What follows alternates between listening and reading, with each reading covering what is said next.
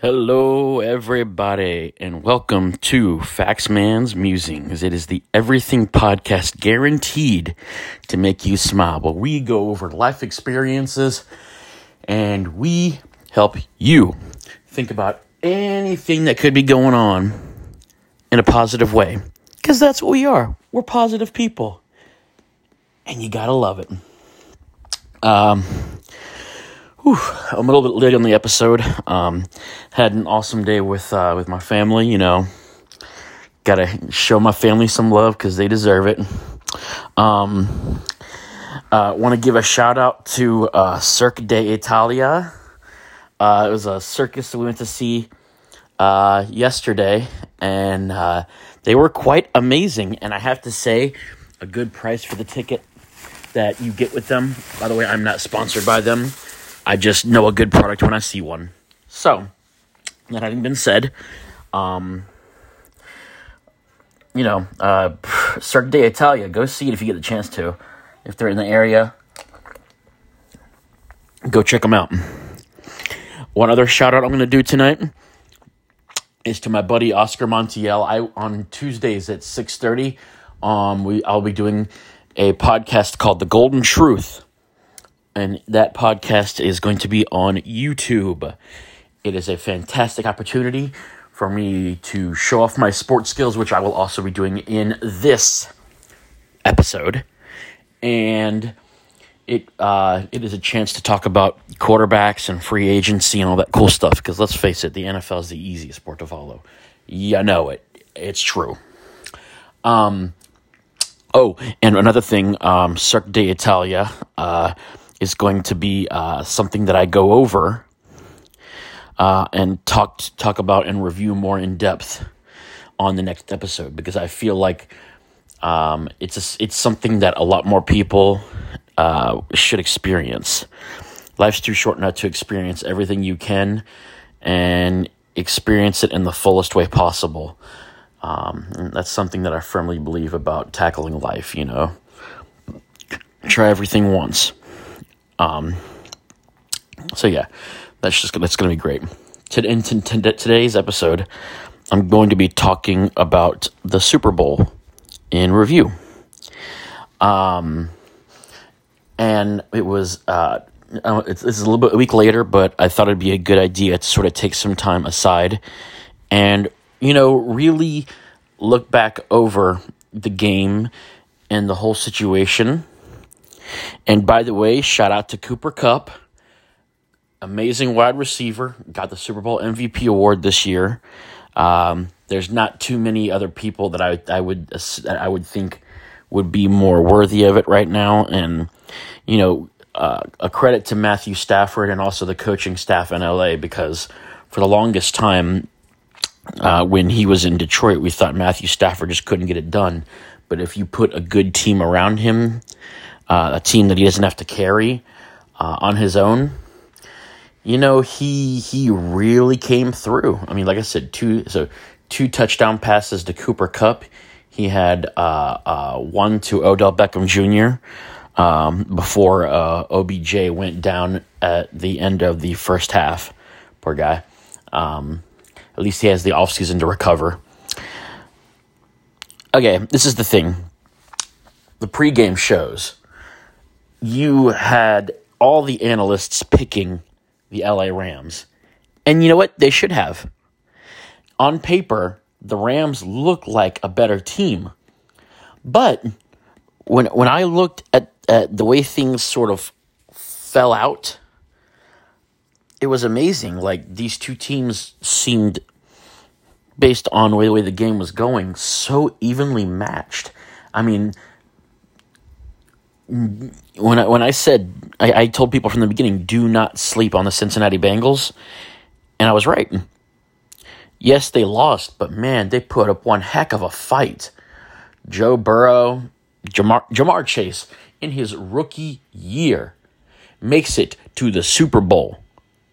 That is going to be a hard thing to repeat, because it is quite simple to peak early in your career, and that's something that Jamar Chase is going to have to really look out for going forward. But if you've ever seen evenly matched competitors go at it hand to hand, tooth and nail, this is exactly what you saw in the Super Bowl. Look at Mike Tyson and Joe Frazier, punch, counter punch, really showing the grit, the determination. And I believe there was a quote that said, iron sharpens iron, just as one man sharpens another. And I guess you could say as one woman sharpens another, or vice versa, or mixed match, or whatever you want to call it. The point being is that when you have competitive people around you, it makes you better. And having the LA Rams and the Cincinnati Bengals being two really underrated teams, they made each other better in the Super Bowl. Most of the time you get Super Bowls every year and they seem like blowouts. And it's because a lot of times it's usually a mixed match between teams, but this was a Super Bowl that was really, really, really good. And it's a shame that the Bengals hadn't been back to the Super Bowl since 1988. They've had 3 Super Bowl appearances and haven't won one, and have lost by a total margin of 12 points. So they've been in it every single time they've gone to the big stage. Every single time the big lights have been on for the Cincinnati Bengals, they have been very, very close to reaching the big one and getting that trophy. The Rams were just a little bit better, and that's what everybody expected, and that's what happened. But it was amazing. Like, you had Matthew Stafford with a great team built around him. You had Van Jefferson, who was leaving things open for the other wide receivers. Things got a lot more difficult for LA after Odell Beckham Jr. went down, because that meant that they could start doubling up Cooper Kupp. And even with them doubling him up, he still found ways to get open. They still found ways to get him the ball. And it was impressive. It was really, really impressive. And credit to the Bengals for hanging in as long as they did. I was impressed by both sides. It was just an amazing game. Rams, if you didn't see it, the Rams won 23-20. And I'm going to go over 2 other things that were associated with the Super Bowl in review. And that is the halftime show. What was the other thing? And some of the commercials. Because those are 2 things that every year are underestimated and undervalued in terms of entertainment factor going into the Super Bowl. So, the commercials. You had your stereotypical ones that you would find. There was always a Coke commercial. There was always a Doritos commercial at some point, and those are kind of funny. There were a lot of electric car commercials. Like, a lot of companies are starting to go more towards an electric feature so that they can have the world go green when it comes to buying new cars. And the way they kind of displayed it was really funny. There's a whole bunch of them. By the way, that Dolly Parton commercial where she's talking about, get the smartphones. It's what you need. It's something that I didn't expect to work, but it kind of did. It was super funny in its own way. I actually kind of loved that. It was interesting to see because they debuted some new TV shows that were going to be coming out. They debuted some new movies that were going to be coming out. I know. I think they talked about this a little bit, but they talked about the fact that that Peacemaker was going to be greenlit for a second season. I haven't even watched the first one. I think anybody who's like a John Cena fan is probably going to end up really sticking close to. Is really going to be sticking close to that series. The Super Bowl halftime show is the next thing I'll talk about. And there is something that is very, very symptomatic of the way they've gone. And that is, a lot of times when somebody is advertised for the Super Bowl halftime show, they always get outshadowed by the guests they bring in.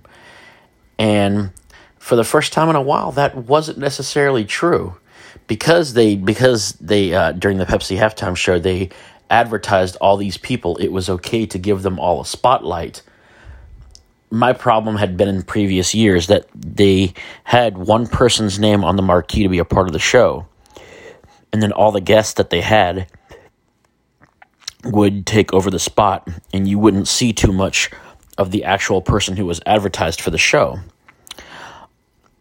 And truth be told, like, the halftime show has become so big. Like, I don't always like it every year, but I have come to realize that in the realm of pop culture, the Super Bowl halftime show, in my opinion, has done a lot in terms of being able to revitalize an artist's career. I feel like when an artist goes in and takes that mantle on to do the halftime show, their album sales,